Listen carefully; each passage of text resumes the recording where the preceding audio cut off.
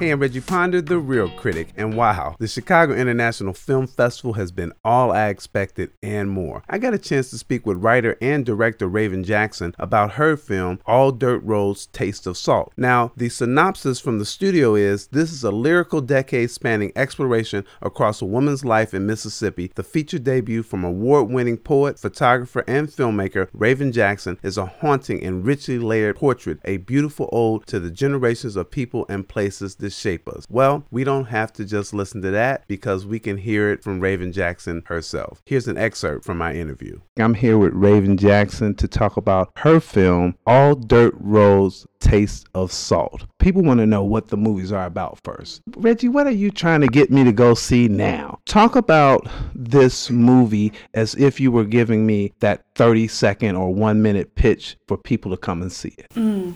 Yeah, All Dirt Roads Taste of Salt lyrically explores the life of Mac, a black woman in Mississippi, and it does so in a very fluid way. And a question I was asking in the making of the film is, if our lives were to flood, what are those moments that would rise to the surface? And how would they speak to each other? How would they spill in between each other? And so I really feel this film is an experience, is one I'm hoping washes over the audience. And, again, it's a fluid journey through a life. And it's both profound moments, like the loss of someone you love, but also more mundane, like, touching grandma's hands and sitting in quiet. Like, all those moments exist in the film.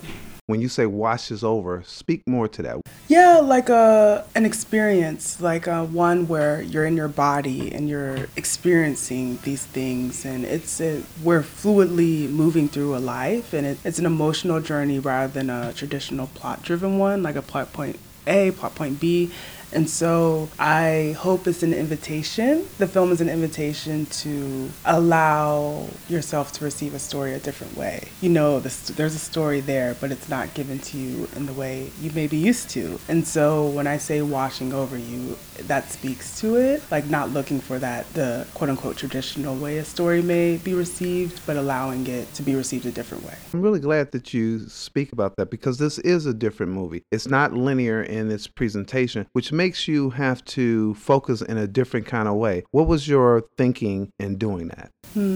Yeah, it goes back to wanting it to be a fluid experience of a life and be experiential, be an experience. And there's not a lot of dialogue in the film, wanting to allow the quiet moments of our lives to be loud, the mundane moments of our lives, to give a lot of reverence to those. But again, also the more profound moments also exist in the films. I wanted this experience of a life to be an experience, to have the sound be very intentional and hopefully evocative and visceral. I wanted to make a film that got under the audience's skin in a way.